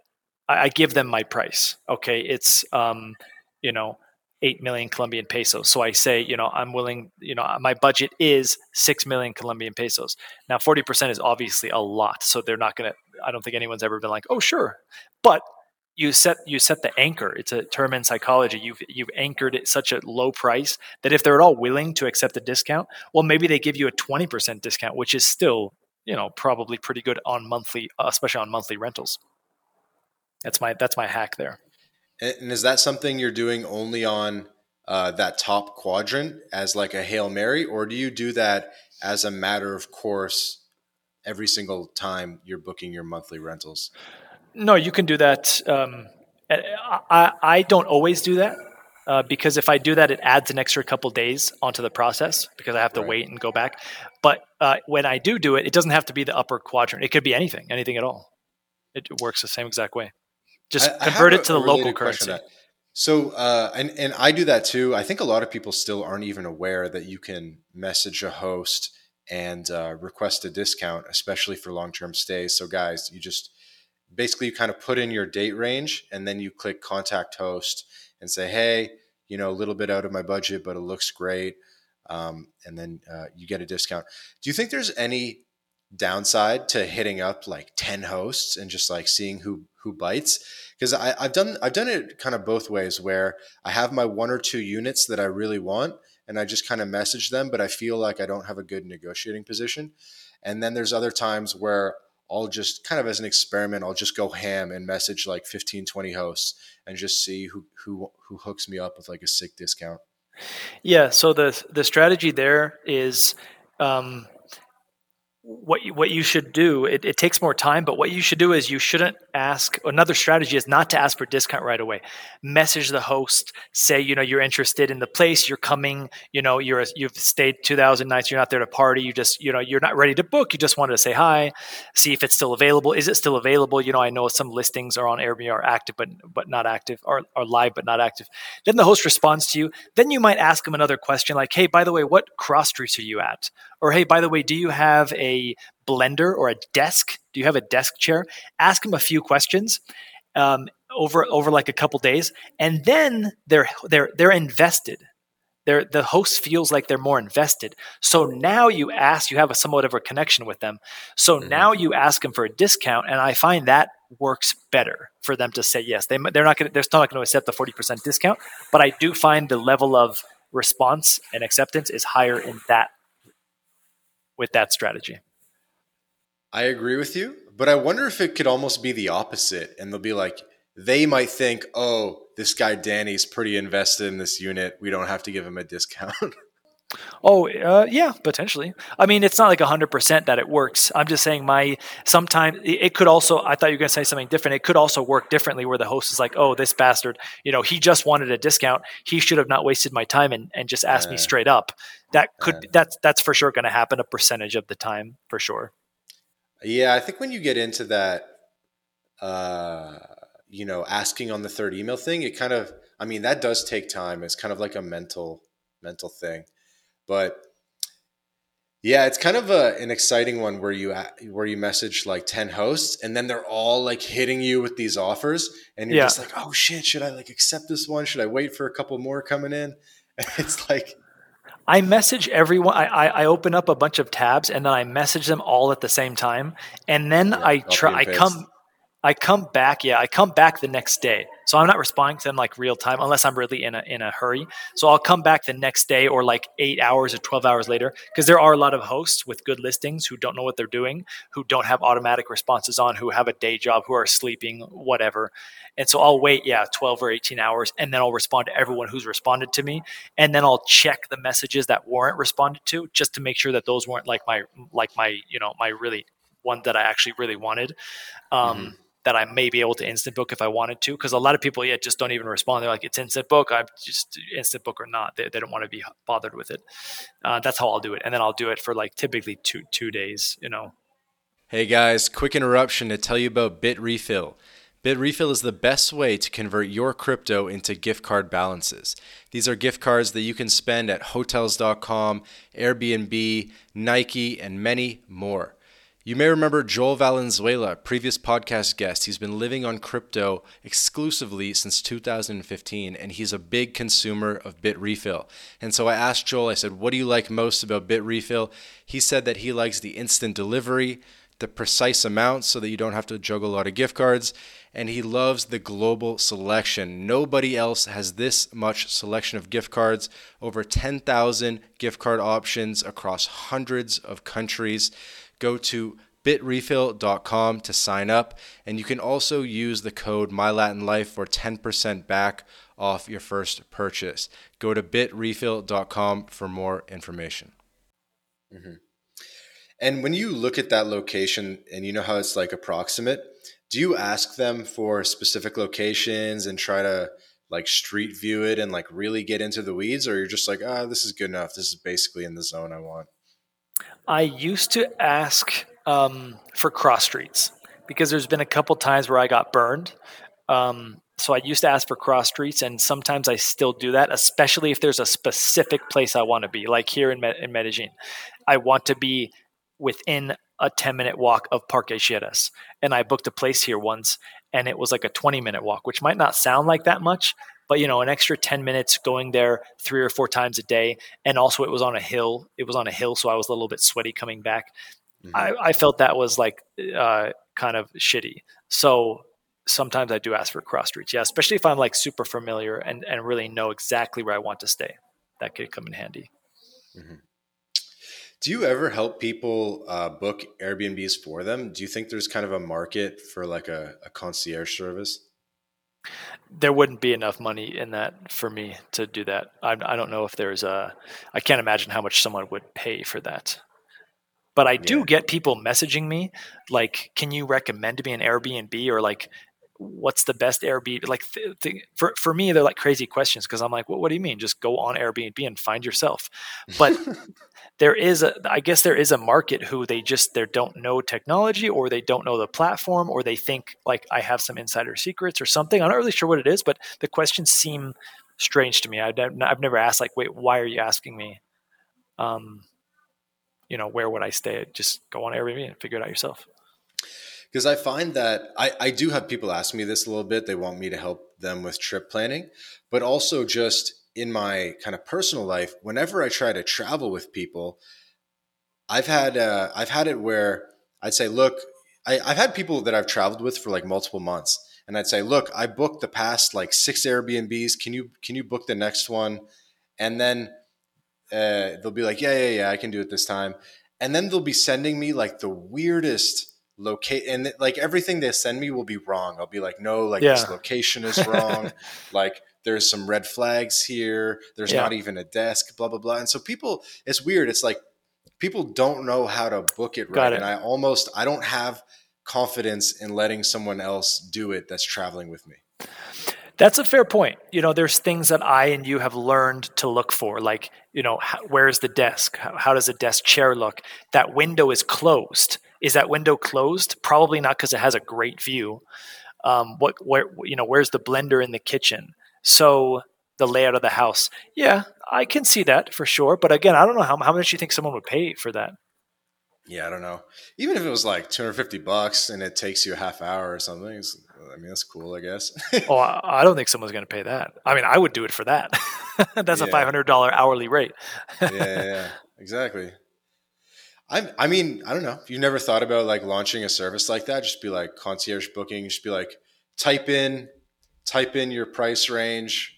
Maybe they have to give you their credit card somehow, and then it's like, I will book it. Give me your date range. Give me your price range. It's like, yeah, it could be very automated, right? Where it's just like, give me your date range, give me your price range, and I will book the best possible thing within those constraints. Yeah. They have that on flights as well, and I have used that. So it's interesting. Yeah. I was thinking about on my personal blog, I write a lot, and one of those is about like Airbnb, booking Airbnbs.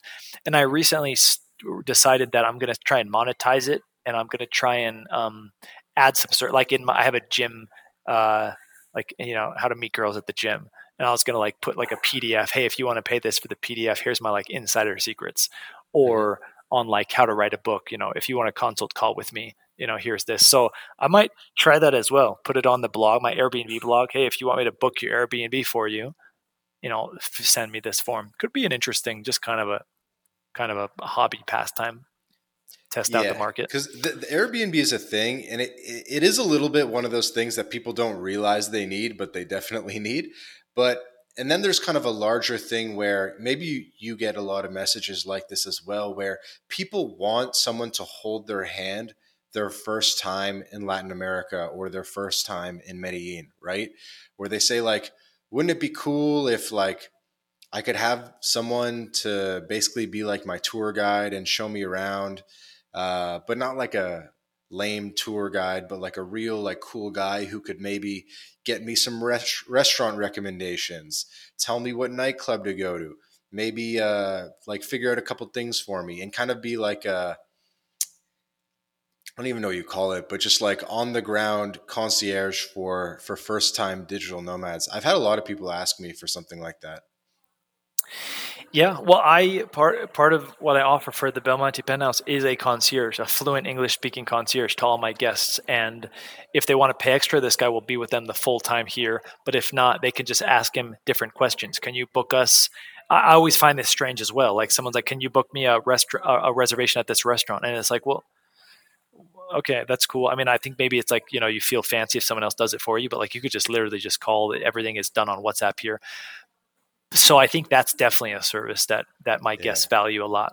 Yeah.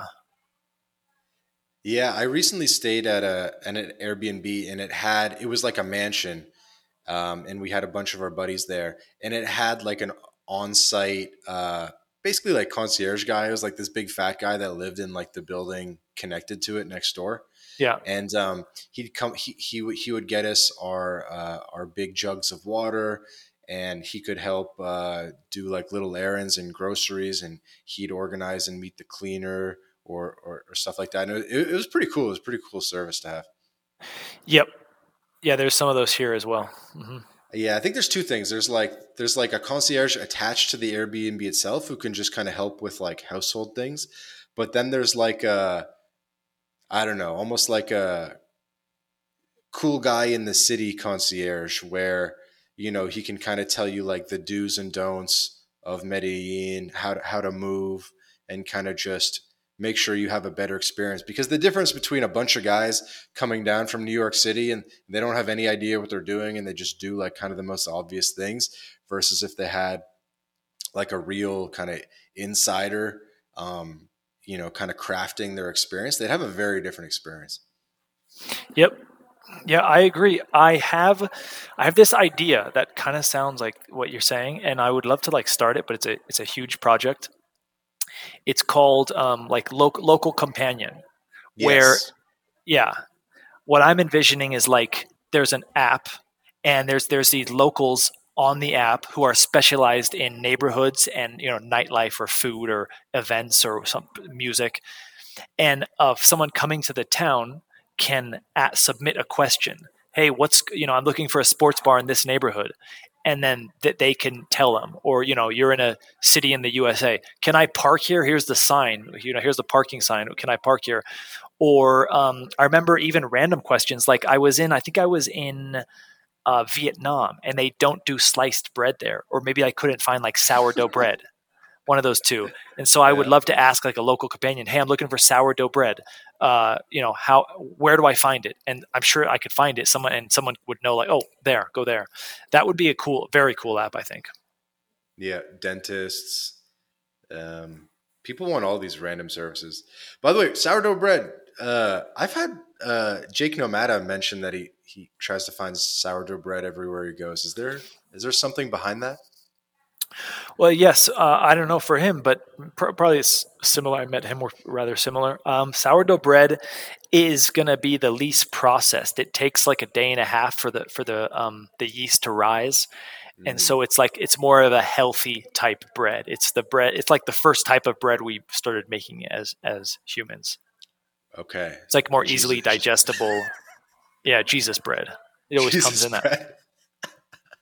Okay, good aside. I guess when we're doing shout outs, Sam Miller finally responded to me when I said, hey, I'm talking to Danny. What should I ask him about? You Are you ready for his oh, well, it's very underwhelming. I said, recording a pod with Danny tomorrow. What Okay. question should we ask him? And he responded, How to find and make profitable Airbnbs. Yeah, It's I like, guess that's what yeah. I. I guess that's what I'm known for mostly nowadays, huh? Yeah. How long have you known Sam, by the way? And again for the audience, Sam Miller, previous podcast guest. I think he was also like episode 4, 5, 6, one of those, and we'll have to get him on again for round two. But how long you known Sam for? I think I met him the first time in like 2019, and I think I met him because I saw some of his YouTube videos, and I may have reached out to him then, and then we maybe met up, something like that, or at a Gringo event in the Gringo Vortex Zone, something like that. It's been 3 or 4 years, so. And now you guys are like Medellin Airbnb buddies or LatAm real estate buddies. Yeah, yeah, yeah. He moved on to Tulum. I'm still in Medellin for the time being. And what's his deal? He's kind of almost um, contracting himself out to different projects around Latin America, wherever there's, I guess, a big development, and being like, I can help you market it, and we'll make it very. I know he's all about kind of incorporating nature into the development, and so it's kind of like, what's the term I'm thinking of? But yeah. Well, I think you got to ask him that, but because I actually don't know exactly what he's doing, but I do know there's some things he's doing, and I don't know how private they are. He does have some programs going on related to real estate projects in Latin America. Hmm. Pretty exciting stuff. You don't have to reveal, but I know there was. I'm not sure how much I should say either, but you know how there was that group he was trying to get off the ground, and I guess he's kind of pivoted a little bit. But I'm really bullish on what he's trying to do in terms of like turnkey lifestyle investments in Latin America. I think that's like the best approach, where people probably want to use them a little bit, but also rent them out, that kind of thing. Yeah, so for anyone who's not familiar or who didn't watch that episode, listen to that episode, Sam started a company here, and I won't name it by name, but he started a real estate like company here in Colombia. He was stayed in Colombia for like 13 years, something crazy like that, and it was exactly like that. It was like real estate investments, lifestyle investments, and international foreign investments in real estate. And so something happened with that firm, and he went. He's doing something else now. So he's in the phase now, as I understand, of finding that next step. And so he's exploring a few different avenues. Hmm. He seems to be pretty close to uh, kind of at the end of the exploration phase, and I get the vibe that he's like he knows what he wants to do now. Well, yeah, he definitely knows to a great extent what he wants to do. I mean, real estate, lifestyle investments, passive investments, Latin America for sure. And I think the turnkey thing is huge, because I think no, like I think everyone is down to invest in Latin America, especially if it could come with a residency permit or something. But nobody wants the headache of having to speak Spanish and deal with the red tape or the day-to-day operations of it. And I noticed that there's kind of a lack of a lack of turnkey opportunities on the market, where maybe you can buy into an investment, but then there's already a property manager set up, and they just really have everything kind of dialed in, and all they need is the capital. I think opportunities like that are going to be huge.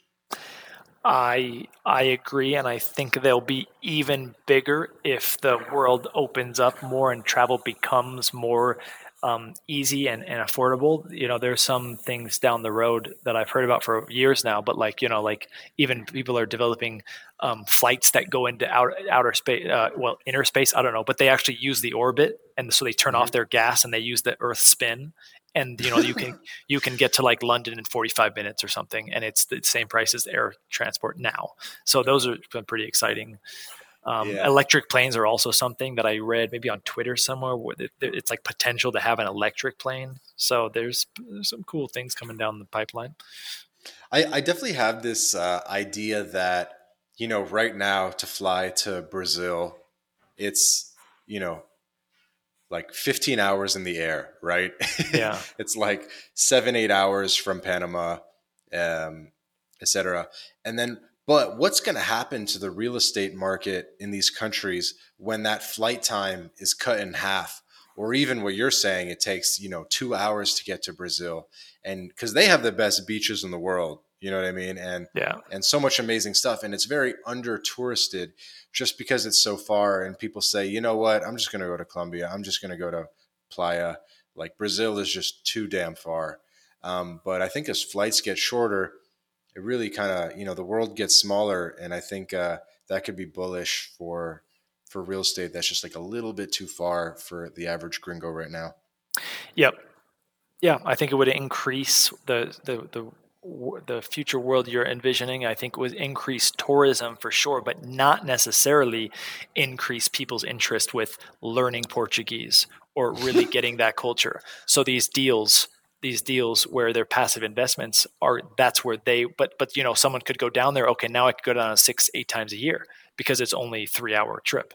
Now they're interested in, they have capital to put into real estate. So that's where these deals, these passive lifestyle investment type deals can take off. There's definitely some potential there.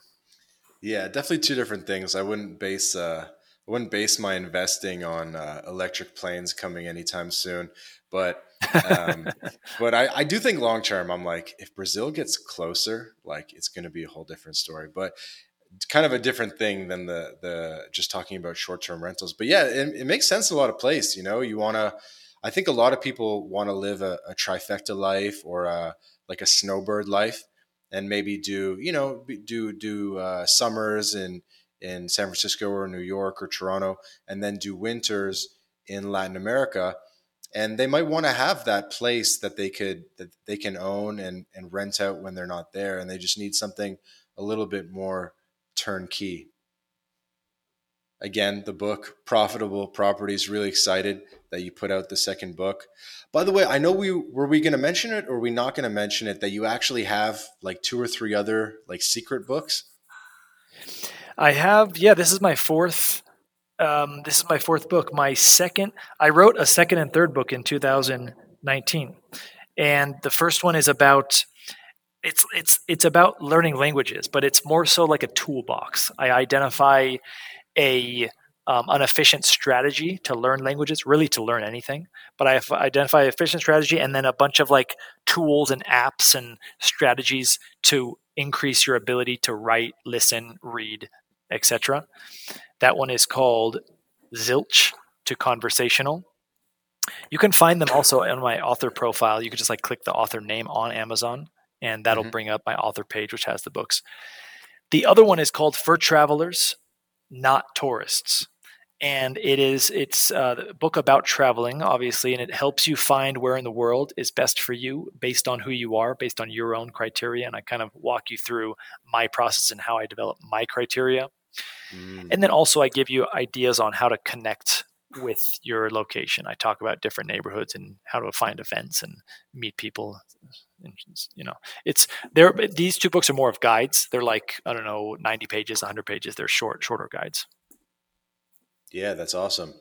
I feel like the for travelers, not tourists, is a lot of what we've been talking about. Is it the same kind of criteria that you used, like your 10-20 point system?